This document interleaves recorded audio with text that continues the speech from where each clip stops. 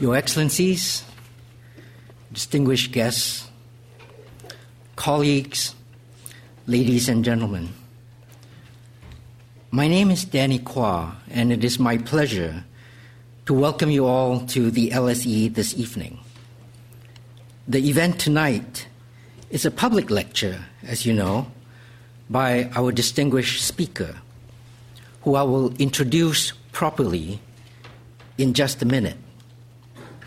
But the event tonight is also the launch of something new at LSE, the Swee Hock Southeast Asia Center, the official host for this evening. Now, before the event begins properly, I have been told that I need to remind everyone of the rules of engagement this evening, rules set down by LSE conferences. In a few minutes, the speaker will deliver his lecture, after which he has kindly agreed to a question and answer session. The event altogether, after the Q&A, will end at 8 p.m.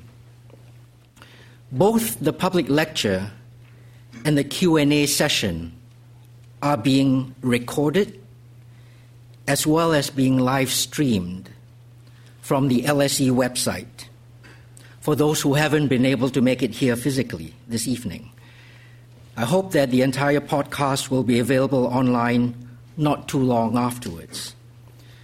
As a consequence, I need everyone to be aware that this recording is, in fact, happening. Please put your mobile phones on silent so that the proceedings can be undisrupted. But at the same time, at LSE, we encourage people to tweet, to live tweet in public lectures as the event unfolds. So if you would, please feel free to do so. Light up that Twitter board using the hashtag LSE SEAC. The Southeast Asia Center is an interdisciplinary, regionally focused center. It is a hub for all LSE activity relating to Southeast Asia. It provides an academic platform for public debate and dissemination. Our work at the center involves public engagement and research and scholarship. The center's activities and the center itself, metaphorically, provides a space for students, for journalists, and for practitioners, scholars of all stripes, to come together and focus on issues that are central to the concerns of the people in Southeast Asia. We do research on policy issues that need reflection and hard thinking and rigorous analysis. The Southeast Asia Center seeks to foster, in a balanced and neutral environment, the most careful and, when needed, the most disruptive of thinking. We want scholars and students and public servants, responsible citizens and observers to participate, people who will then provide service and leadership to the region specifically and to the world more generally. In our work at the center, Southeast Asia is defined by ever-shifting boundaries, with spillovers and interconnections across all of global society and throughout the interconnected world economy. At the same time, however, the Association of Southeast Asian Nations, ASEAN, the topic of this evening's lecture, has provided a concrete entity that begins our Southeast Asia discussion.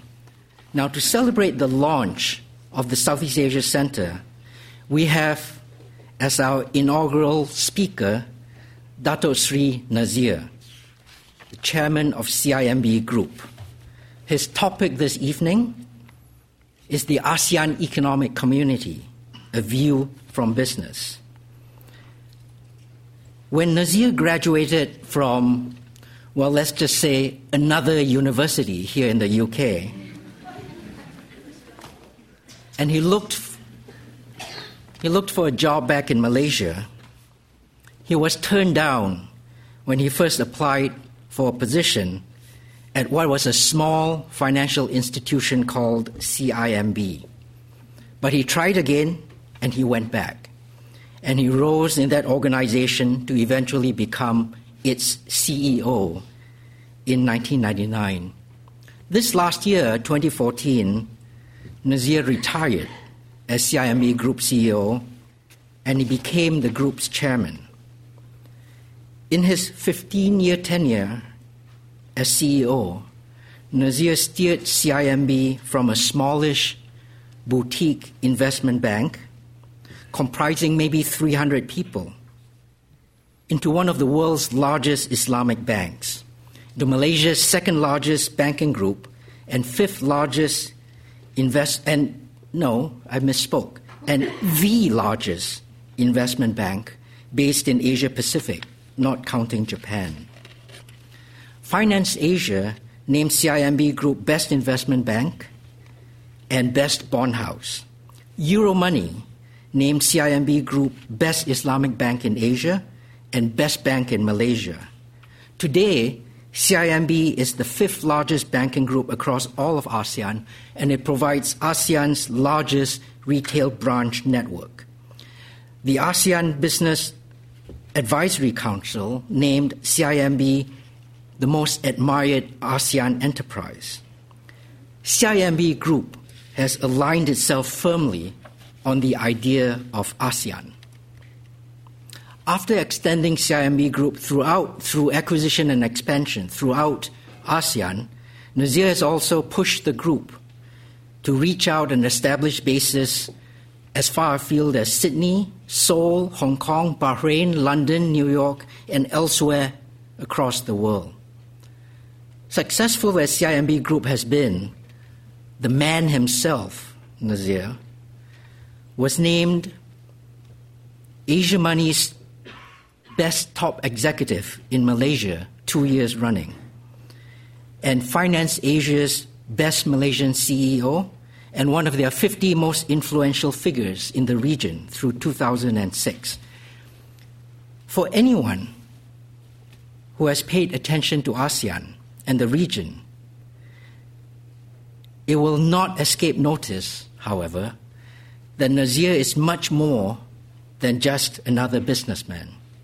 Yes, he is a captain of finance and industry, but he is also articulate thought leader and patriot and champion, not just for Malaysia, the country of both his birth and mine, but for the greater ASEAN community.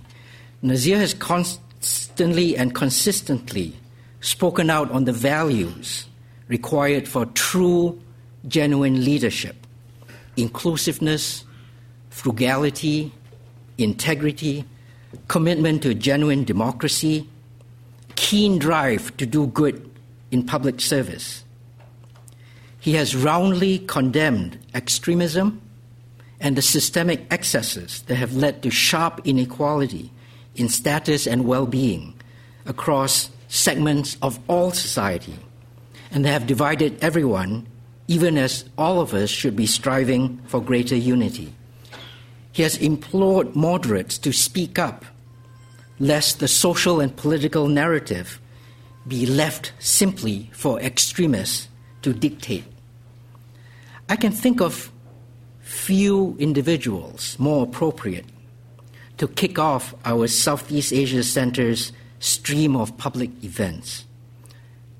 I ask you to join me in welcoming Dato Sri Nazir to LSE and inviting him to deliver this evening's lecture.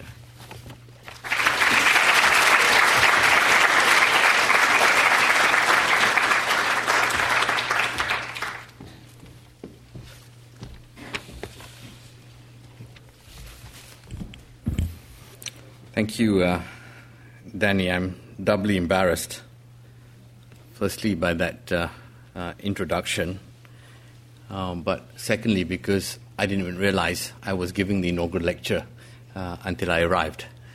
But thank you, great honor, and congratulations on the new Southeast Asia Center. I think it's a wonderful initiative, and we hope, we at CIMB hope to do more with this center. Not that we're going to donate anything, but just... Your Excellencies, ambassadors and high commissioners, distinguished guests, when most commentators refer to examples of ASEAN multinationals, more often than not, they actually cite two examples or two companies. One, run by a Bristol University alumni, CIMB. And two, a low-cost carrier run by an LSE alumni, AirAsia. So Tony and I are actually very competitive as to who is more ASEAN, who's been driving the corporate agenda for ASEAN. So I was delighted that in Davos last week, I was able to tell him that his alma mater chose me to speak on AEC. And to repeat, not him, me. Let me, therefore, again extend my gratitude to LSE and especially to Danny for the pleasure of saying those things to Tony, but also this opportunity, of course, to share my thoughts on the ASEAN Economic Community. At the World Economic Forum, there was a great deal of interest about ASEAN. The World Economic Forum itself organized several panels and roundtables amongst ASEAN ministers as well as business leaders to discuss regional integration and to engage international investors about the region. Ironically, at the World Economic Forum, we also saw symptoms of the disconnect that is ASEAN. There was no ASEAN organized event. Each country did their own promotional events with scant mention of this year's ASEAN Economic Community. And Malaysia and Thailand even managed to host their APRE conference parties on the same evening. And yet, it is 2015. It is the year that we launched the ASEAN Economic Community. Now, for the sake of making sure everyone is roughly on the same page, let me just very quickly, in one slide, overview the evolution of ASEAN. Formed in 1967, the intergovernmental organization initially comprised 5 major Southeast Asian countries: Malaysia, Singapore, Indonesia, Thailand, and Philippines. But by 1999, it had roped in all 10 countries. In a region of fledgling nation-states that had a history of frequent conflict, ASEAN is rightly credited for bringing about a new era of peace and stability to the region. In 1992, having stabilized politically the region, ASEAN was looking for more meaning and looked towards finding ways of cooperation between countries. And we launched the Free Trade Area, or at least the plan for Free Trade Area in 1992. In 2007, ASEAN effectively placed economics at the forefront with the adoption of the ASEAN Charter for an ASEAN Economic Community by 2020. By ASEAN Community by 2020. This ASEAN Community has 3 pillars. One is the ASEAN Security Community, which is to be achieved by 2020. The ASEAN Cultural Community, also by 2020. But the ASEAN Economic Community would be achieved by 2015, which is now. Yeah, they twisted it a bit. They said by 2015, and then along the way they said by means 31st December 2015. So they bought 1 more year. It's important, I think, to understand that these 10 countries are very different from Europe, but we came together not really because of any great affection for one another, but because of fear. Yeah, and which is good, because I think fear binds. Affection can be quite fickle.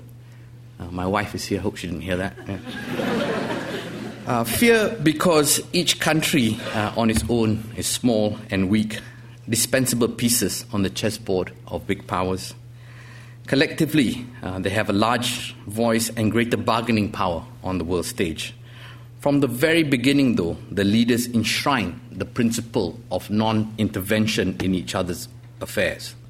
It is somewhat ironic that they saw being part of a regional organization as a means to defend their independence, to preserve their existing ways.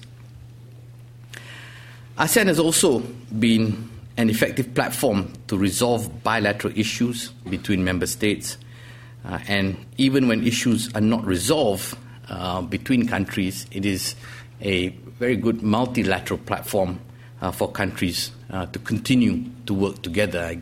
The example, of course, is Malaysia and Philippines, where the Philippine Constitution still lays a claim on Sabah.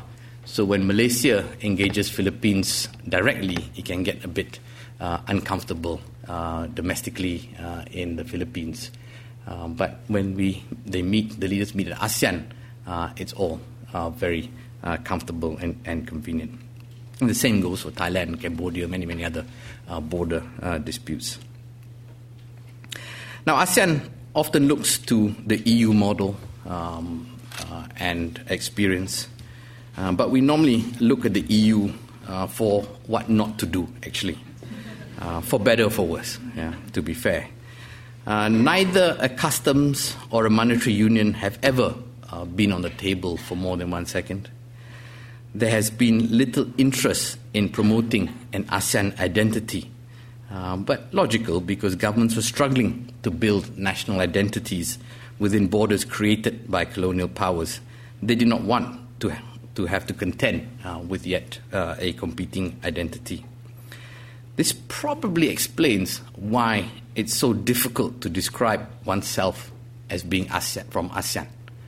Many of you in this room can say that you're European. Yeah, but what do I say? I'm an ASEANite, which makes me sound like I'm on a different planet. Now, moving on, the term ASEAN Way is very important to understand. It is often used, not formally defined, but refers to how ASEAN does things. Decisions are made by consensus. They prefer committees instead of any autonomous bodies. National sovereignty is always staunchly defended. Contentious issues are usually avoided and can be kicked down the road. And not surprisingly, the ASEAN Way is often used as a little quip to kind of explain why things move slowly or just don't get done.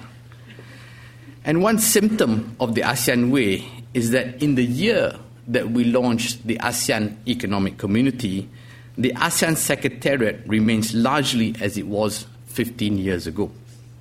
It has a budget of $17 million. That means 1.7 million contribution from each country.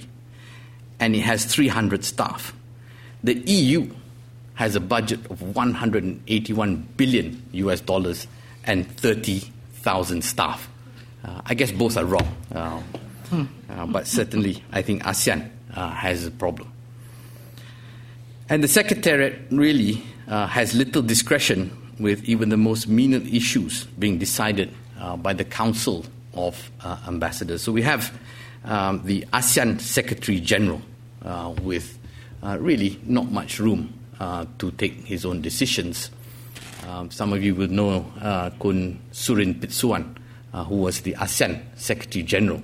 And he always kept telling us that as ASEAN Secretary General, he is more secretary than general. But the ASEAN way has worked, and perhaps it is the only way to bring and keep together countries at that stage of development and in the most diverse neighborhood in the world. If you look from a per capita GDP standpoint, Singapore is developed and its GDP per capita is 47 times that of Cambodia. Myanmar, as you know, is still coming to terms with modern economy. But if you just compare Cambodia, it's 47 times smaller than Singapore. We have the largest Muslim population in the world, second largest Christian population, and third largest Buddhist population. We have almost all types of political systems: democracies, military junta, socialist, communist state, sultanate, and the Singapore version, who I have no idea what it is. And much of this driven by very different colonial legacies: British, Dutch, we had them all, Portuguese, American, Spanish. And sometimes when you go to the Philippines, you actually think that Philippines is actually a Latin American country in the wrong place. But with this, the backdrop of political stability that was largely provided by ASEAN, the countries of ASEAN have made great economic strides in recent years. If you look at real GDP growth this century, it is third to China and India. And if you look at the forecast for the next 5 years, it is more or less the same, third, but growing considerably faster than two other BRICS, Russia and Brazil. And if you look at the scale of ASEAN, it is big. Combined GDP of 2.5 trillion. It is the sixth largest economy in the world. And if you look at it from a population standpoint, we're over 600 million, which will make us the third largest country in the world. And if you look at our other rankings, ASEAN has abundance of natural resources, production capabilities, agriculture, manufacturing and services. The economies are generally open. We are number one in crude palm oil, natural rubber, Islamic finance, number two in rice production and Facebook users, number three in coal, gas and mobile phone users. We have it all. ASEAN is a bright spot, and there are many reasons to be optimistic about ASEAN's future. None more so than the fact that we have very favorable demographics. 60% of us are under 35, and our dependency ratio is set to improve from 49% today to 47% in 2030, by which time, if you bet on China, China's will be rising very fast. And within ASEAN, the population is transforming. The middle class is expected to more than double from 190 million to 400 million by 2020. And only 45% of ASEAN population live in urban centers. The more developed markets are at some 78%. And of course, urbanization brings additional lift to economic growth as well. It's also worth pointing out that when you reflect on the ASEAN economic success, you also want to bring in societal norms in the region, where workers tend to be more acquiescent and authority generally more respected. I think this makes it easier for policy implementation. Favorable demographics, also favorable geographics. ASEAN is literally in the middle of Asia. And more importantly, ASEAN has incredible networks developed through years of trade, migration, and colonialism. Most of the world's Muslim populations live here, so ASEAN is well connected to the Middle East of petrodollars, hence the huge growth of Islamic finance in ASEAN. Many Chinese and Indian immigrants in the region, giving us deep links to the Asian giants, and where countries always maintain supply chains and links with all colonial powers, ASEAN boasts the whole list of colonial powers, as I mentioned earlier. And when you look at ASEAN from a geopolitical standpoint, we actually see ourselves as the nice guys. Yeah. That's how we play geopolitics. We speak Mandarin, we speak Hindi, we put on our British accents, we put on our American accents when we need to. And, when China and Japan squabble, ASEAN often comes in as the nice intermediary, the guy in the group that gets along with everyone. And you use that for economic gain as well. After what I said, it is surely not surprising then that in 2013, FDI inflows into ASEAN of $125 billion exceeded that of China. So even with current trajectory, ASEAN GDP is set to reach 10 trillion by 2030, making ASEAN the fourth largest economy in the world. But we also have various estimates that suggest ASEAN may get there earlier.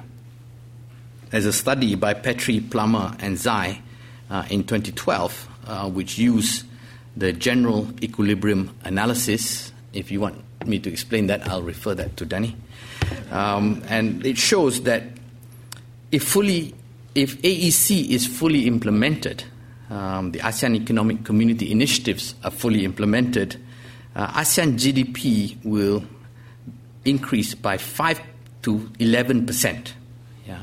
And the difference being depending on free trade arrangements with other major economies. So the AEC has significant upside for ASEAN. And the study also showed that the upside is for all ASEAN countries. And this is, I just discussed this with Danny earlier, we're all happy that all ASEAN countries will benefit from ASEAN economic integration. The problem is we don't like the fact that the largest beneficiary potentially is actually Singapore. I know the Singapore High Commissioner is here, that's why I make jokes. Now let's talk about the ASEAN Economic Community agenda. As I said, not a monetary union, not a customs union, but what they put together in 2007 is AEC based on 4 pillars: single market and production base, competitive region, equitable development, and integrated to the global economy.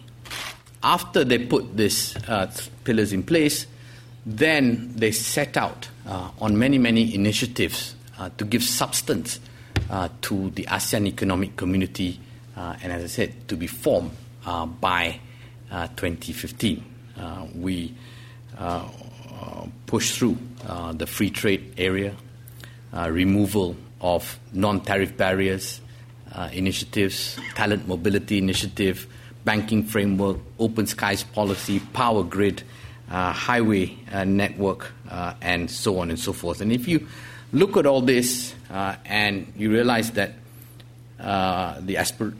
AEC will mean single market, single production base, then the implications to businesses is tremendous.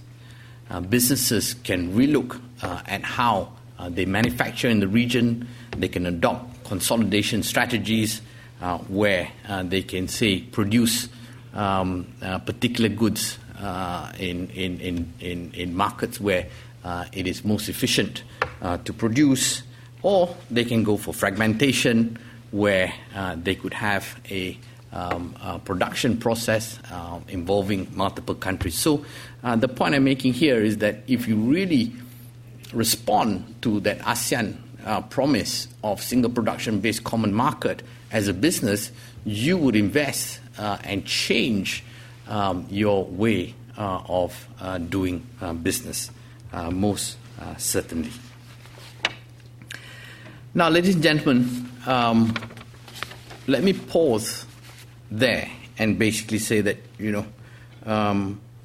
this is where we're at now, that we are looking at this aspiration that 2015 we will launch that was described by in the ASEAN AEC Charter. So all companies like CIMB have been gearing up for the ASEAN Economic Community. And what I wanted to do is share with you the CIMB story. I thought it would take too long, so I got my guys, as chairmen can do, I got my guys to put a video together. And quickly, in 5 minutes, we will tell you the whole CIMB story. It is not a commercial, not really. No. Thank you. So clearly, from the video, you can see how committed CIMB has been to the ASEAN agenda. From one country, we've evolved to the leading ASEAN player, and we've enjoyed the synergies of operating in multiple ASEAN countries. But we are hoping and expecting much, much more from or because of the AEC promise. And a company like us, we've invested a lot in anticipation of the AEC. We've spent $500 million on a single IT platform right across ASEAN. So the region doesn't integrate. We're going to take much, much longer to get returns from that investment, for instance. And of course, we're brand aligned to ASEAN. We're the only company that's gone out to say ASEAN for you. So something goes wrong with ASEAN, that's not good for us. Yeah. So from my vantage point, I worry about the reality behind the implementation of the AEC. Now, as we stand today, end of 2015, what are we going to get? Frankly, the AEC will be a free trade area plus a little bit more. Yeah, it will be free trade area plus many initiatives that are work in progress. Big business has got a taste of AEC, is now pushing very hard for more integration. SMEs today don't know much about the AEC, are getting a little bit wary. The public in the region is generally unaware. I think there was some survey that says something like 75% of ASEANites have no idea what the AEC is all about. It's been very much a top-down project. So at a recent event, I actually said it, that it is time that ASEAN itself comes up with an official declaration that ASEAN, or the AEC at inception, will not be what is specified in the 2007 ASEAN Charter, and they should list down a timeline post-2015 of when we will get what of the AEC. But that should not be seen as an admission of failure, right? It is a perfectly legitimate strategy to set very high targets and strive to get as much as you can. And in that context, AEC has done a lot in helping to bring down tariffs to zero, has started many important initiatives. And certainly, if you look at the data in terms of flows within ASEAN, it has contributed to a sharp growth in intra-ASEAN investments. Many of these are companies like CIMB buying banks in other countries. Intra-ASEAN trade, intra-ASEAN tourism, for instance. And it's certainly also fueled the ASEAN multinationals who, as I said earlier, have now turned around and told the governments, great idea, but you're moving too slowly. This chart here are in the main members of the ASEAN Business Club of big companies that I set up, and we are pushing certainly for more ASEAN integration. In October, for instance, we had a conference in Singapore which we call the Lifting the Barriers Conference, where we deep dive into each sector and say, you guys are saying, ASEAN actually claims that 90% of the AEC initiatives have been achieved. If that's true, there's something wrong with the initiatives themselves. Because when you deep dive into, say, the financial sector, what has been achieved? They've had a capital markets forum of regulators and practitioners since 2004. Yet they have two major flagship initiatives. One is the ASEAN Common Trading Platform, and two is the ASEAN Collective Investment Schemes. Both these schemes, launched in 2014, only saw the participation of 3 countries, Thailand, Malaysia, and Singapore. And that worries me, because if you look at the ASEAN Common Trading Platform, actually, it doesn't do much. It actually just makes more convenient what can be done already. And yet, only 3 countries participate. The ASEAN Banking Framework, there's lack of clarity. Nobody really knows what it is. It's not signed.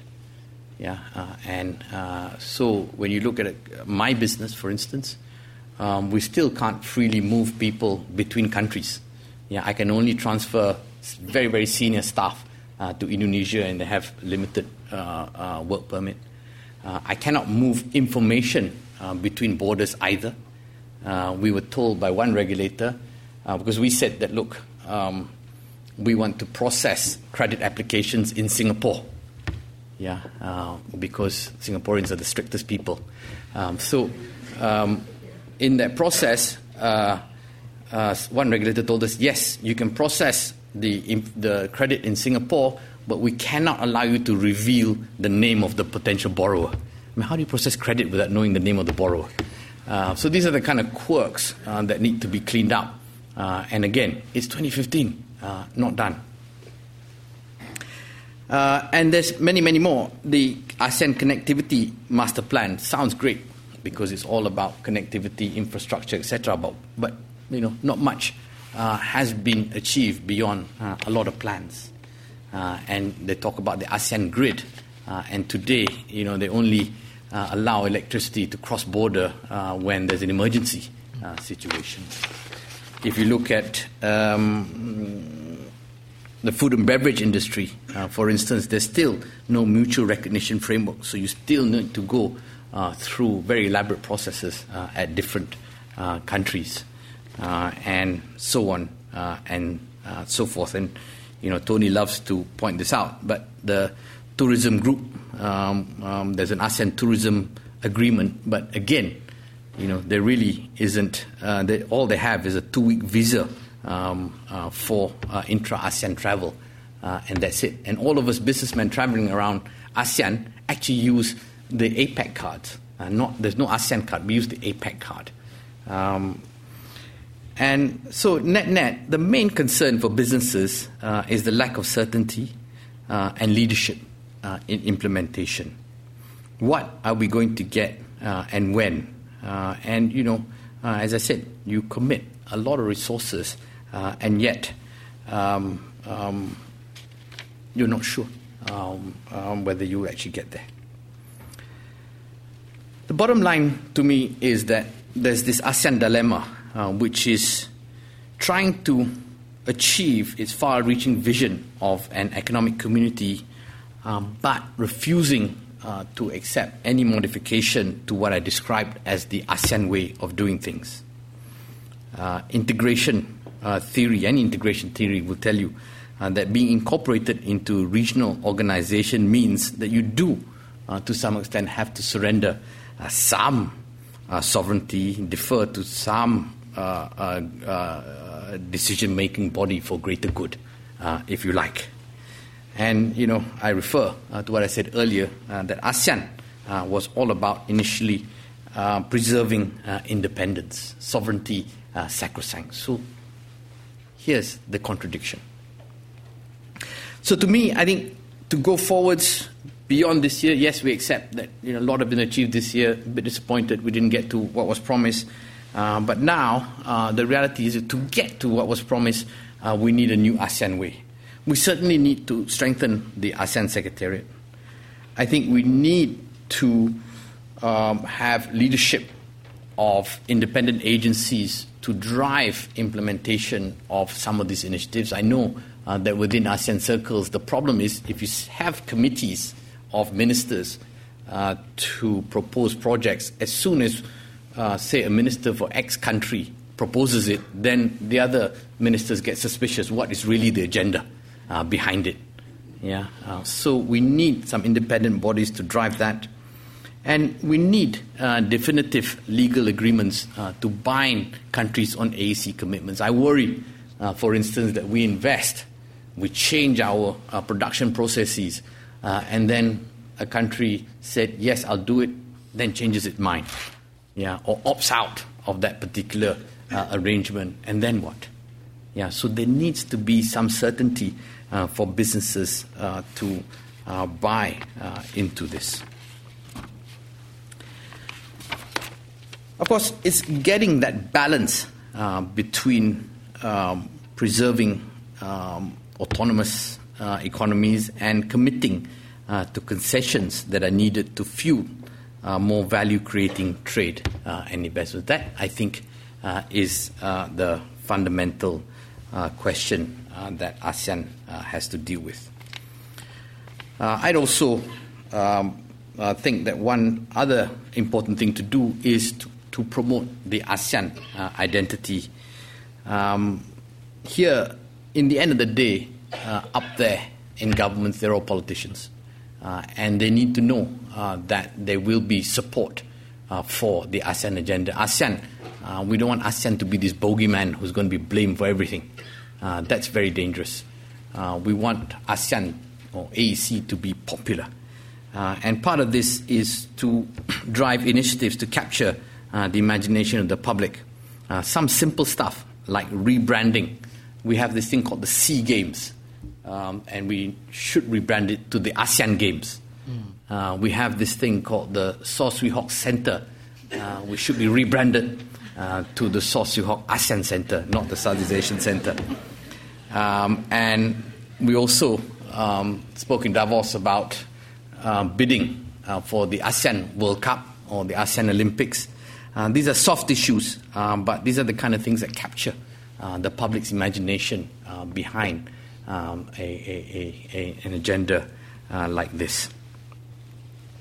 And I think we also need to profile great stories about ASEAN businesses, successful ASEAN businesses. Some of you would have heard of Grab Taxi. That's the latest tech success story. Malaysia lays claim to it because the owners were born in Malaysia, but really it's an ASEAN business. They operate throughout Southeast Asia. Their shareholders are Southeast Asian. I think if you ask them, they will have no idea they'll be an ASEAN company, like CIMB, AirAsia, and all that aspiring to be.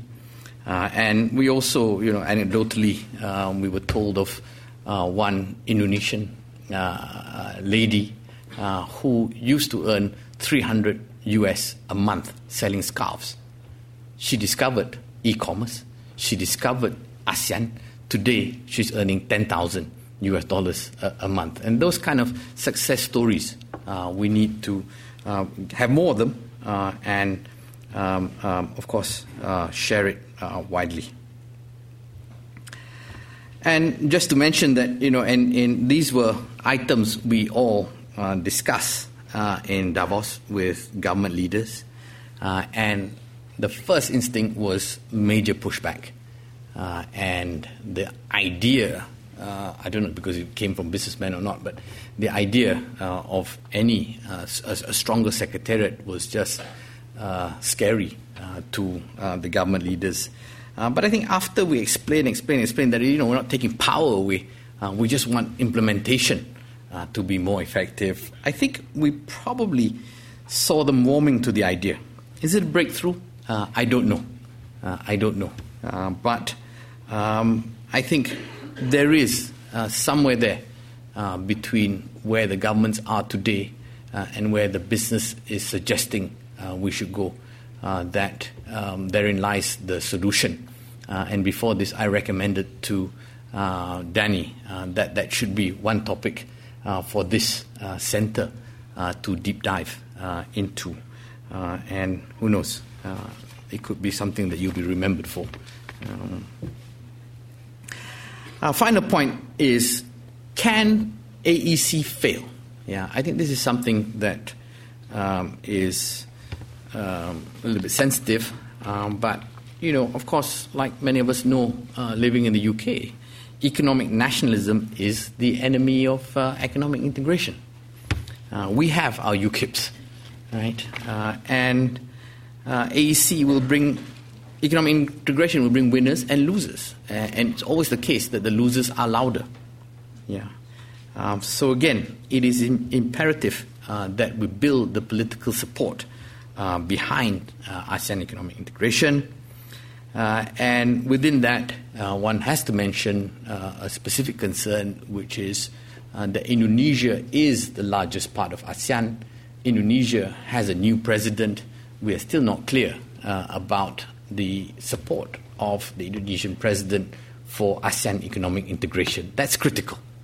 Indonesia, of course, is very nationalistic, as we all know, and it's big. They're a G20 country, and there are factions there who see ASEAN as really something that Indonesia doesn't really need because they're so big already. So it's absolutely critical that Indonesia really has conviction behind ASEAN. If it doesn't, after 2015, where in a nice way the ASEAN will say yes to everything, and then suddenly when reality sets in, if some of these countries actually opt out of some of the commitments, then you could risk a spiral downwards for ASEAN or AEC. And if AEC doesn't succeed, it will rock ASEAN. I'm not saying it will happen. I don't think it will happen. But as a businessman, I think it's good to be paranoid. Yeah, it's good to be paranoid, and I think ASEAN should be a great deal more paranoid of what could possibly happen. So, in conclusion, let me just recap. ASEAN is to me a great economic story with an exciting future due to the, sort of embellished by the promises of the AEC agenda. But there's this big gap between AEC, the dream, and the AEC, the reality today. And closing that gap is imperative. But we will need a new ASEAN way to get there. The business saying, what got us here won't get us there, perfectly summarizes the ASEAN Economic Community. But let me end by bringing an elephant into the room. The elephant is a metaphor for the unfolding character of the ASEAN region. The elephant is, of course, a native to much of the region, is an unusual beast, constructed from a bizarre assembly of parts, trunks, tusks, giant ears, barrel-like body, whimsical tail. In the same way, ASEAN is a collection of unusual and diverse countries. At first glance, the parts don't appear to fit together with any sense of cohesion or design. And yet, when combined, they do indeed form a powerful entity, just as in the case of the elephant. With all the potential the region has, if we get the AEC right, I think the ASEAN might just be the elephant in the room that the world will be talking about. Thank you for your attention, ladies and gentlemen.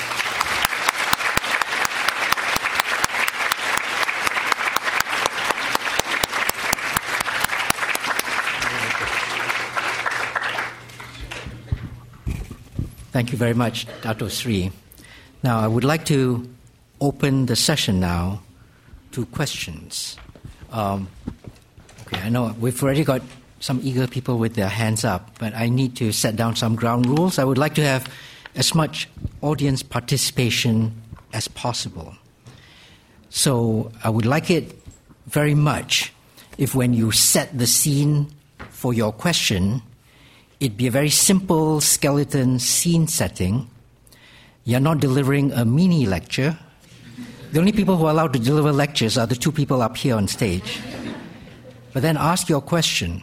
What I would like to do is to take questions in 3 groups of 3 or 4, and then I'll leave it to Dato Sri to address these questions. And Dato Sri, this is not an exam. You don't have to answer every question. Take the ones that you feel will advance the discussion the way you see best. So when I call on you, please wait for the roving microphone to come to you. Identify yourself for the purposes of the podcast and the recording, and then ask your question. So, James. Hi, thank you very much for that talk. James Putzel from the Department for International Development here at the LSE. While some other members of your family might answer this question more easily than you, I wanted to ask you, China is obviously very strategic for the AEC, and I was surprised you didn't talk too much about the AEC in relationship to China. And so I'd like to have your view on that, particularly in the context where the United States has become quite belligerent in situating itself in the Asia-Pacific again and challenging China. And you have within your ranks of the ASEAN way countries like the Philippines who have been quite belligerent towards that big neighbor. So do you see this as a problem in really being able to consolidate the Asian Economic Community in that context? Thank you, James. Can I have the roving mic out here, please? Yes. Hello, my name is Zuhaira Ali, and I'm a layperson. My question is that at the beginning of the lecture, you specifically said that ASEAN was formed based on fear and not on affinity. As a woman, do you think that, can you look at ways in which affinity would actually run the show rather than fear, which I think would probably be the disadvantage in the success of ASEAN? Thank you. Thank you, Zohara. Can I have one more question? Right next to, yes. Hi, I'm Vivi from Asia House.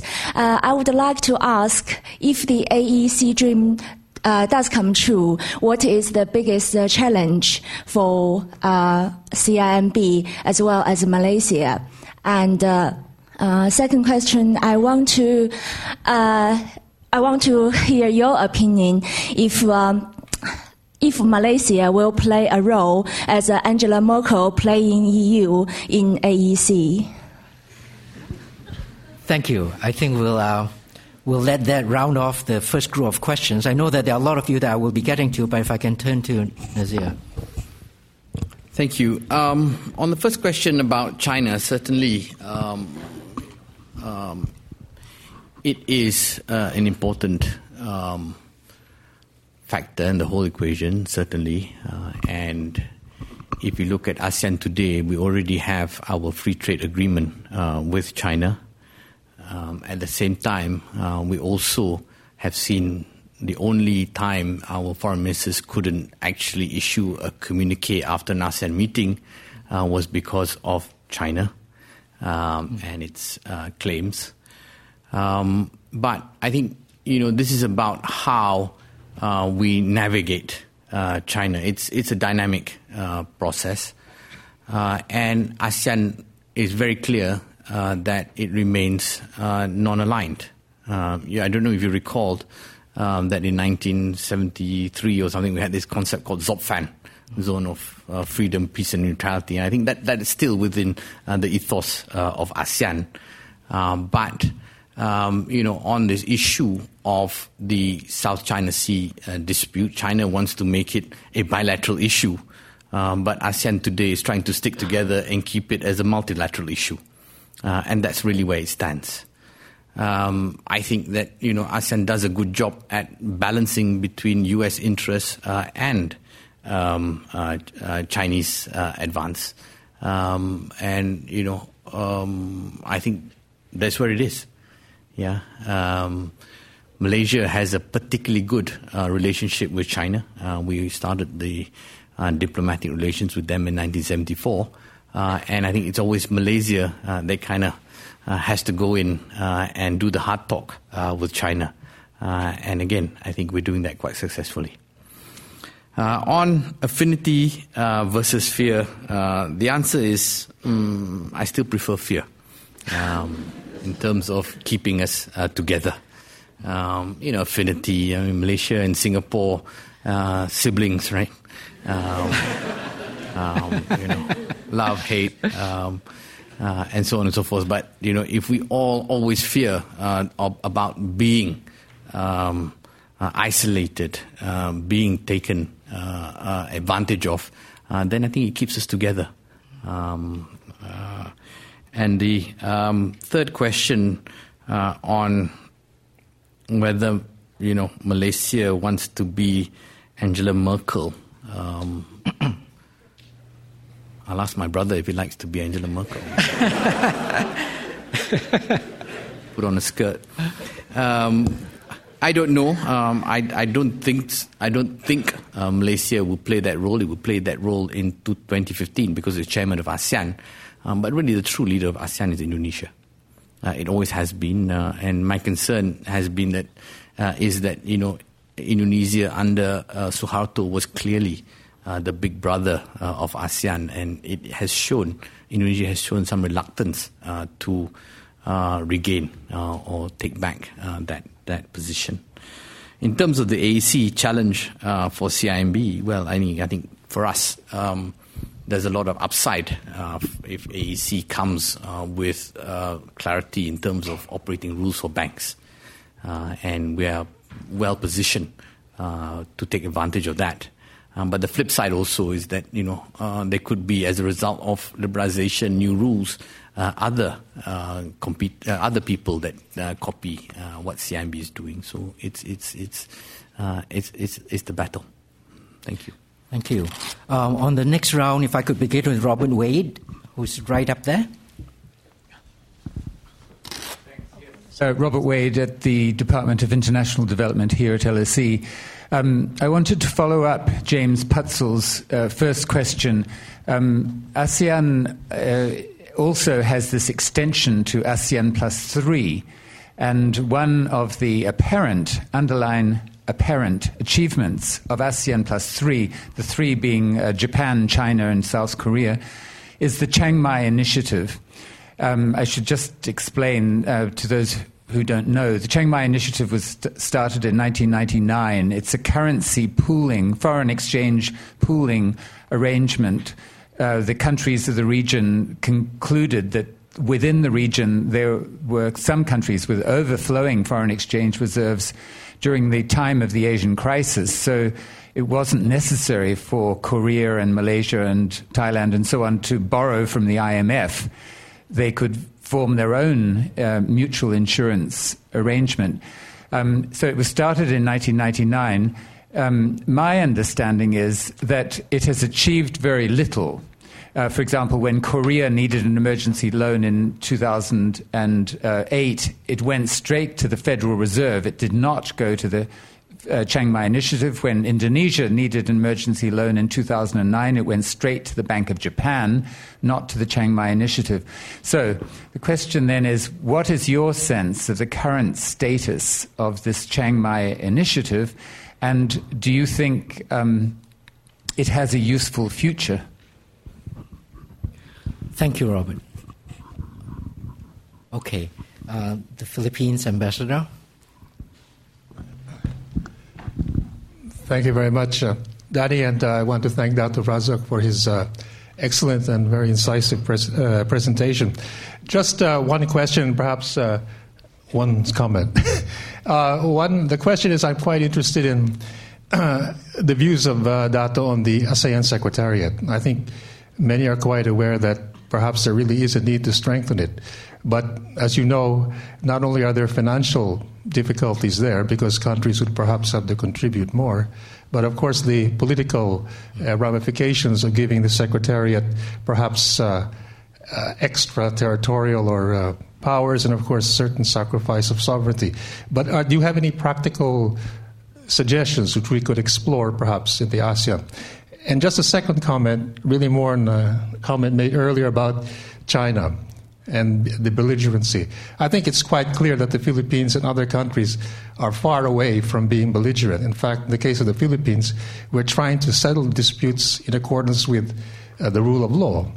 But there are developments in the area which, by a certain country, which don't appear to be moving in that direction. But I just wanted to clear up the point that if there is a country that's being belligerent, it's definitely not the Philippines. Thank you.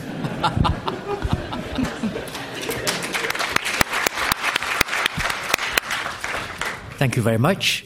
One more question from out here before I'll come back to you, sir. Don't worry, I'll come back to you on the next round. Sir. Thank you. Boyd McCleary, former British High Commissioner to Malaysia. Hi, Nazir, how are you? Nice to see you again. Thank you very much indeed for that presentation. I was trying to make up my mind as you went through whether you were a glass half full person or a glass half empty person. It was quite difficult to judge. I think as far as CIMB is concerned, you've made a very strong commitment to ASEAN. It was quite clear from the short film. If that wasn't an advertorial, I'm not sure what an advertorial would look like, actually, but it was very, very good. If you were to look 10 years down the road, what do you think realistically ASEAN and the ASEAN Economic Community would look like? And as a businessman, what would you really like to prioritize? Would it be freedom of establishment, greater movement of labour, something in the banking sector? What are your real priorities for ASEAN over the next 10 years? And what would make a big difference in terms of attracting the foreign investment, which is critical? And integration has been a key component in the attraction of foreign investment into the European Union, for example. ASEAN needs to replicate that. Thank you. Thank you very much. So we'll close that round, and I turn over to you. Yeah. Thank you. I think on the first question from Robert, I don't think I have great insights into the Chiang Mai Initiative. I think it's still there, but you're right that countries seem to go elsewhere. So there is obviously reasons why it's not working terribly well. On His Excellency's question about the ASEAN Secretariat, well, I think it's $1.7 million contribution per year now. I think it's a bit of a stretch to say that ASEAN countries couldn't contribute a little bit more. That's one. But when we discussed this point in Davos, the suggestion by some of the ministers, and align with what you said about the political sensitivities and difficulties to get more contribution and increase the scale of ASEAN. One suggestion is that we look elsewhere for the funding.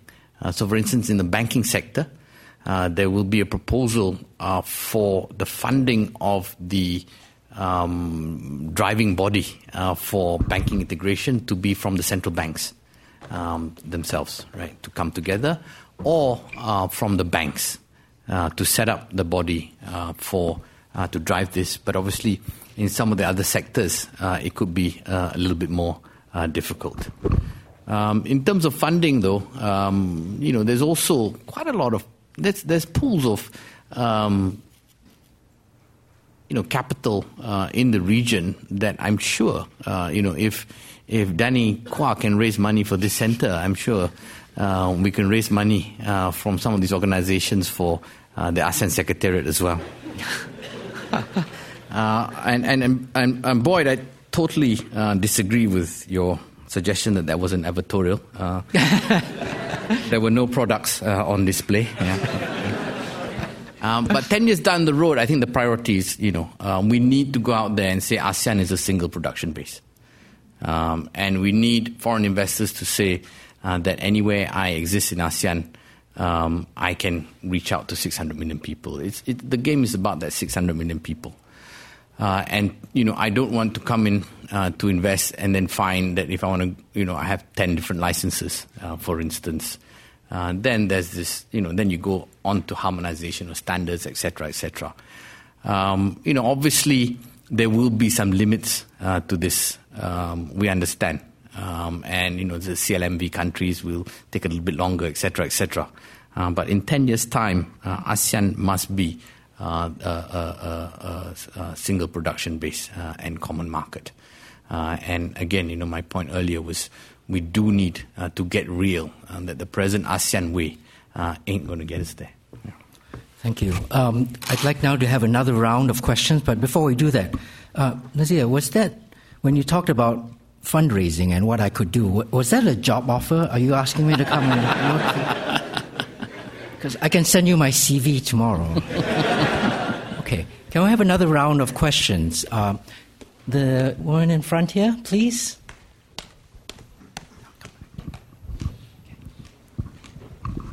Hi, I'm a final year student, undergrad, accounting and finance. I know that AEC is not aiming.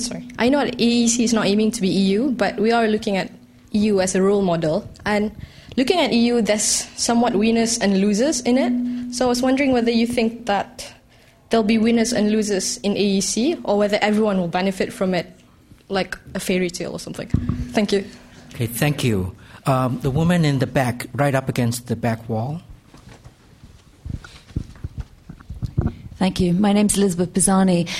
You mentioned that to achieve what you hope for in the AEC from the business point of view, you need a more solid legal framework. And I think it's hard to disagree with that. But I think probably few would disagree with me that of the 10 countries that we're talking about, generously 8 have legal systems that are between problematic and downright dysfunctional. And I just wonder what sort of legal framework you envisage as being able to deliver this certainty that you need. Thank you. Okay, can I have the roving mic up in front here? And I'll come round to you on the next round, please, but just in front here. Second row, yes. Hi, I'm Shrim from Asia House. You mentioned about FDI in ASEAN, and it's thriving place. I was just curious to know, what are the industries you would say? So, if a foreign investor from Europe, UK, America wants to invest, what are the industries that you think are best currently to start off with, as far as investment is concerned? Thank you. Okay, thank you. Let me close that now, and then I'll come back. I know people have got hands up, but please do come in again on the next round. Nazir, can I hand over to you? Thank you. On the winners and losers, for sure. I mentioned in my speech that even the 212 study that I referred to is very clear that whilst all countries will win, some countries win more than others. That's at the national level. In the business sector, clearly there will be a lot of losers. And the problem now is, if you look at the integration coming soon, there really hasn't been much conversation about what happens to the losers. Yeah, are there social programs, for instance, to handle the fallout from some of the losers from economic integration? Some of the monopolies, etc., will certainly be big losers from integration. But in integration, economic, you have to accept that. Even in any liberalization, you have to accept there will be losers out of the process, but give people enough time so that they can prepare for it. And when you talk about losers, don't forget, right? If a business loses, there are a lot of consumers that are winners, right? And you keep talking about some businesses having to shut down because of foreign competition, etc. But often the case is the consumer is getting a better price for his product or better products as well. Elizabeth's question on legal framework, I think, this is about what recourse for us if, say, a country says it will bring down tariffs and suddenly changes its mind. We have changed our production process such that we assume that, we have free access and suddenly it changes its mind. So today, the FTA relies on the similar framework as the WTO. But when we go beyond into the non-tariff barriers, then that's a very grey area today. And I think the ASEAN process is something like, before you can do anything, you got to go to you got to represent to your ministers, and then they have to meet the other ministers, and then they will decide whether you can take legal recourse, right? And clearly no one has gone through that process because it's a waste of time. Yeah, but what I need to know, I need to have the comfort that if this happens, then I need to be able to legally challenge that original commitment. And under the TPP, it's there. Right? Under the TPP, a company can take legal recourse against a government for not meeting the commitments under TPP. Yeah, so that's the kind of legal support that we need in order for businesses to really believe in ASEAN and do what's necessary to prepare and take advantage of ASEAN. On the sectors, I think there's plenty, but if you look at the two big sectors I would identify is obviously the consumer sector, where you're really talking about the growing middle class and 600 million people now, and secondly infrastructure, where there's just huge demand for more infrastructure, particularly from Indonesia. Okay, thank you. Okay, next round of questions. You've been very patient. Thank you. There's right in front. And then, yeah. Thanks. David Brenner from International Relations here at LSE. I was wondering, you were mentioning Myanmar still struggling with being a modern economy. What is your expectations for the very uncertain still transition process in Myanmar when regarding that the integration process in the market is happening as you were drawing it out? Thanks. Okay, thank you. Thank you for bringing Myanmar into the conversation. The woman up with her hand up right in front here. Yes. Thank you, Dato Sri. My name is Anita Harun. I'm actually a student here, but I'm speaking on behalf of the National Health Service in Malaysia. How would you see the ASEAN integration impacting on the National Health Service, mainly the hospitalization in Malaysia? Because to my understanding, even the National Health Service here in the UK has got finite and very limited budget. How would that impact in the Ministry of Health in Malaysia? Thank you. Thank you. Okay, so in the very back row, I'll take you as the last question on this round. In the very back row of this section. And then the woman in front of you, I know you've got a hand up. I'll come back to you on the next round. Hi. Go ahead. Hello, my name is Fatima. First of all, it's such an honor to be here and to hear you all speak. As a Bantu baby from Africa, I have noticed that I feel like this is Silk Road Part 2 happening. And looking at your infomercial, I noticed that you work with a lot of different countries, but I didn't see anything in Africa, in the continent of Africa. So I'd like to know if you would do so, and when would you do so? Thanks. Thank you. Now, there was a question from the row just in front. Okay, yeah, the 2 rows in front of you. If you could just hand it over. Thank you. We'll just pick that up as the last question on this round. Go ahead. Thank you. I'm a SOAS student in here. I would like to ask, if you look at ASEAN One economy, it could be the 7th biggest economy in the world. But the fact is that the intra-trade in ASEAN is very low, like 1/3 of EU and the half compared to NAFTA. And the fact that ASEAN keep delaying the one community's timelines many times admit that there's still a lot of problem inside ASEAN economic community. So what is the biggest problem you think? Is that because there's too many different political systems, or China is the biggest threat in ASEAN? Thank you. Okay, thank you. So we'll close this round. Nazir, can I ask you to... Thank you. Well, thank you. On Myanmar, I'm no expert. Been there, studied it, said it's not ready for CIMB. Or it's a bit too uncertain for CIMB, and we took the decision that we'd rather let a private equity firm go in and first and take the volatility and come in later. Yeah, I think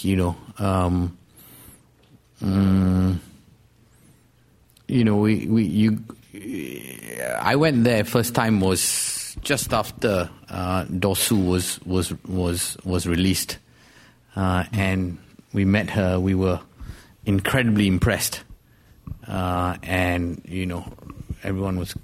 This is the ASEAN Business Club. We all ready to take out our checkbooks and so on. Then we met the government. Then we realized that there isn't really a plan as yet, and I think it's going to take some time. And of course, the whole political situation needs to play out. It's quite unclear. On the National Health Service, I really have no idea. You're funded by the Malaysian government, and however, I think that there are a lot of very positive private sector initiatives in health, and I think that ASEAN Economic Community will bring more efficient and better economies of scale in the health services. Yeah. So if you're not happy with the government budget, join a private hospital. Yeah. On Africa, classified as a frontier market, we at CIMB would like to focus on our core markets, which is ASEAN. We don't see going to Africa any time soon. We don't, I think there's such a thing as being too big when it comes to banking. And we think our area is Southeast Asia, and we think that even when we think of going global, all we think about is having partners, one in Latin America, one in Africa, and we'll be the Southeast Asia part of that network. Yeah. And on the, I agree, intra-ASEAN trade has been relatively static at about 25% of total trade. And my presentation was a lot about the problems or difficulties of ASEAN economic integration. But as I said, I think that the crux of the problem is implementation and the gap between this aspiration of integration and the ASEAN way of doing things. But Boyd, I am glass half full. I think that we can get there if we really nail down this sort of halfway point between preserving the important bits of national sovereignty and economic management, but at the same time create the right platforms and incentives for governments to allow some supranational bodies, if you like, to help ASEAN integrate. Okay, thank you. Okay, I'm afraid this might have to be a last round of questions. So the gentleman in the corner there. Thank you, Mr. Chairman. I have two very simple questions, almost childish, and a serious, important comment to make. The questions are, Dato Sri addressed the elephant in the room, and he himself says 75% of the population don't know what's going on in ASEAN. The white elephant, or the elephant in the room will stay there and will cause you problems unless the people know what is going on. Secondly, you pointed out to the Middle East as a lucrative place for Islamic banking. No! It's only Southeast Asia, Malaysia, and Indonesia. Where did you get this from? And the Middle East, in any case, is on fire. And my serious question, I chafe under the rule of Chatham House, and I don't like people saying, you have the privilege to answer the questions or ignore them. Don't. That does discredit to LSE. Thank you. Thank you for your interpretation of what LSE is about. Okay, the gentleman up there, and then I'm going to come down here.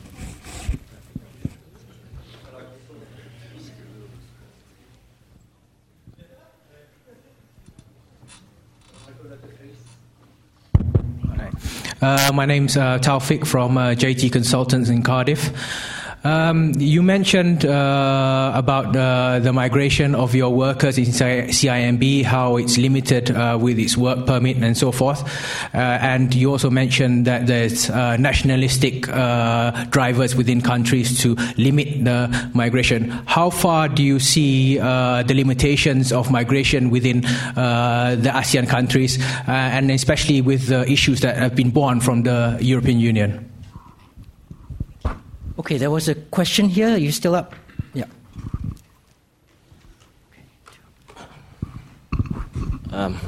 Mio, Government Department, LSE, PhD student. I was just wondering, I think the last thing the region needs is, more paternalism, basically, more people telling us what to do. My question is, from a business perspective, what really is the identity of ASEAN, in the near future? Because I think this is the core point of it. It seems like you're coming from this perspective, and we really want to know, is it going to be just a business transaction, or will we be brothers of arms and, stay where the monsoon meets forever, that kind of thing?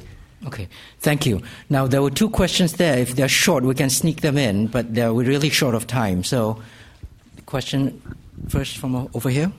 Hello, my name is Hazim from Warwick University.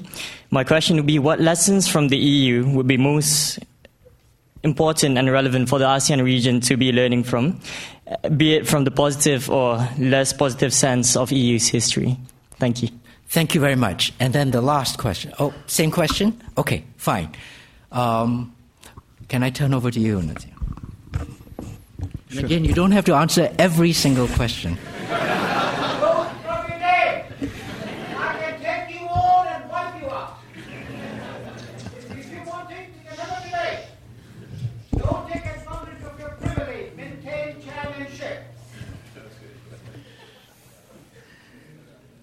Okay, my go. Firstly, on Islamic finance, what I mentioned is that we have, Southeast Asia, Malaysia is the leader in Islamic finance. That's all. Secondly, on Taufik, your question on the talent migration, basically under the AEC, what it stipulated is that it's free flow of skilled labor, right? And maybe this is a lesson from the EU, where it's quite specific. There are inherent dangers if it's free flow of all labor. Singapore will sink, I think. Then Mio's question about ASEAN, I think, it's important to, be clear that as far as I'm concerned, ASEAN's aspiration is not to be one country. We are really about economic integration and even With respect to the community, it's quite specific. We're talking about social-cultural community, fairly soft. And then you're talking about strategic areas of cooperation, right, in defense and so on and so forth. So we are, I'm afraid, going to be quite practical and economic about the partnership. We're here, 10 countries coming together so that our people will have better lives. This is about doing more business together and so on. That's all. Hazim, in terms of your lessons from EU, I think the first lesson is that economic integration works. Economic integration in EU, all the data suggests that the many initial years of EU brought enhancement to GDP, etc., for all countries. It has been very positive. And the recent events in terms of the troubles with the monetary union, etc., I think should be kept separate from the sort of first phase, if you like, where economic integration brought a great value to its people. And we want to learn from that, i.e. there's a lot we can benefit from economic integration. We also have been fortunate. I mean, this is the best thing about coming from developing markets, right? We just look at the developed markets and make sure we don't replicate the mistakes. And we are very, very clear, if we weren't before, that there will be no monetary union. No one even goes there. And, of course, no fiscal union. And definitely you're not going to get an ASEAN parliament either. So it's a very different version. Tongue-in-cheek that we learn what not to do from EU. But in reality, EU has brought a lot of good things as well, which some people forget with the current noise around it. Thank you, Dato Sri. I'm afraid we've come to the end of the evening, and I'm going to have to call the session to a close. First thing I want to do is to thank all of you for your presence here, your participation, your enthusiasm, your questions, your attention. Thank you all very much. Dato Sri, you've taken us through a masterful overview of the ASEAN map. You've told us about how initially unlikely an idea it was, how different the different groupings are within ASEAN. But at the same time, you've told us about a way forwards, the huge potential that this region carries and its geopolitical importance. Being the good guy in the world is a very good thing to have the way the world is right now. But there's much more to come in terms of economic prosperity, cooperation, and so we all look forward to that. But at the same time, of course, you've taken a cold, hard look at many of the problems that remain, even as we have already solved some of these. So if I could, to close out the session, if I could invite the audience to join me in thanking Dato Sri for just a wonderful evening and an excellent way to kick off the Southeast Asia Center. Thank you very much.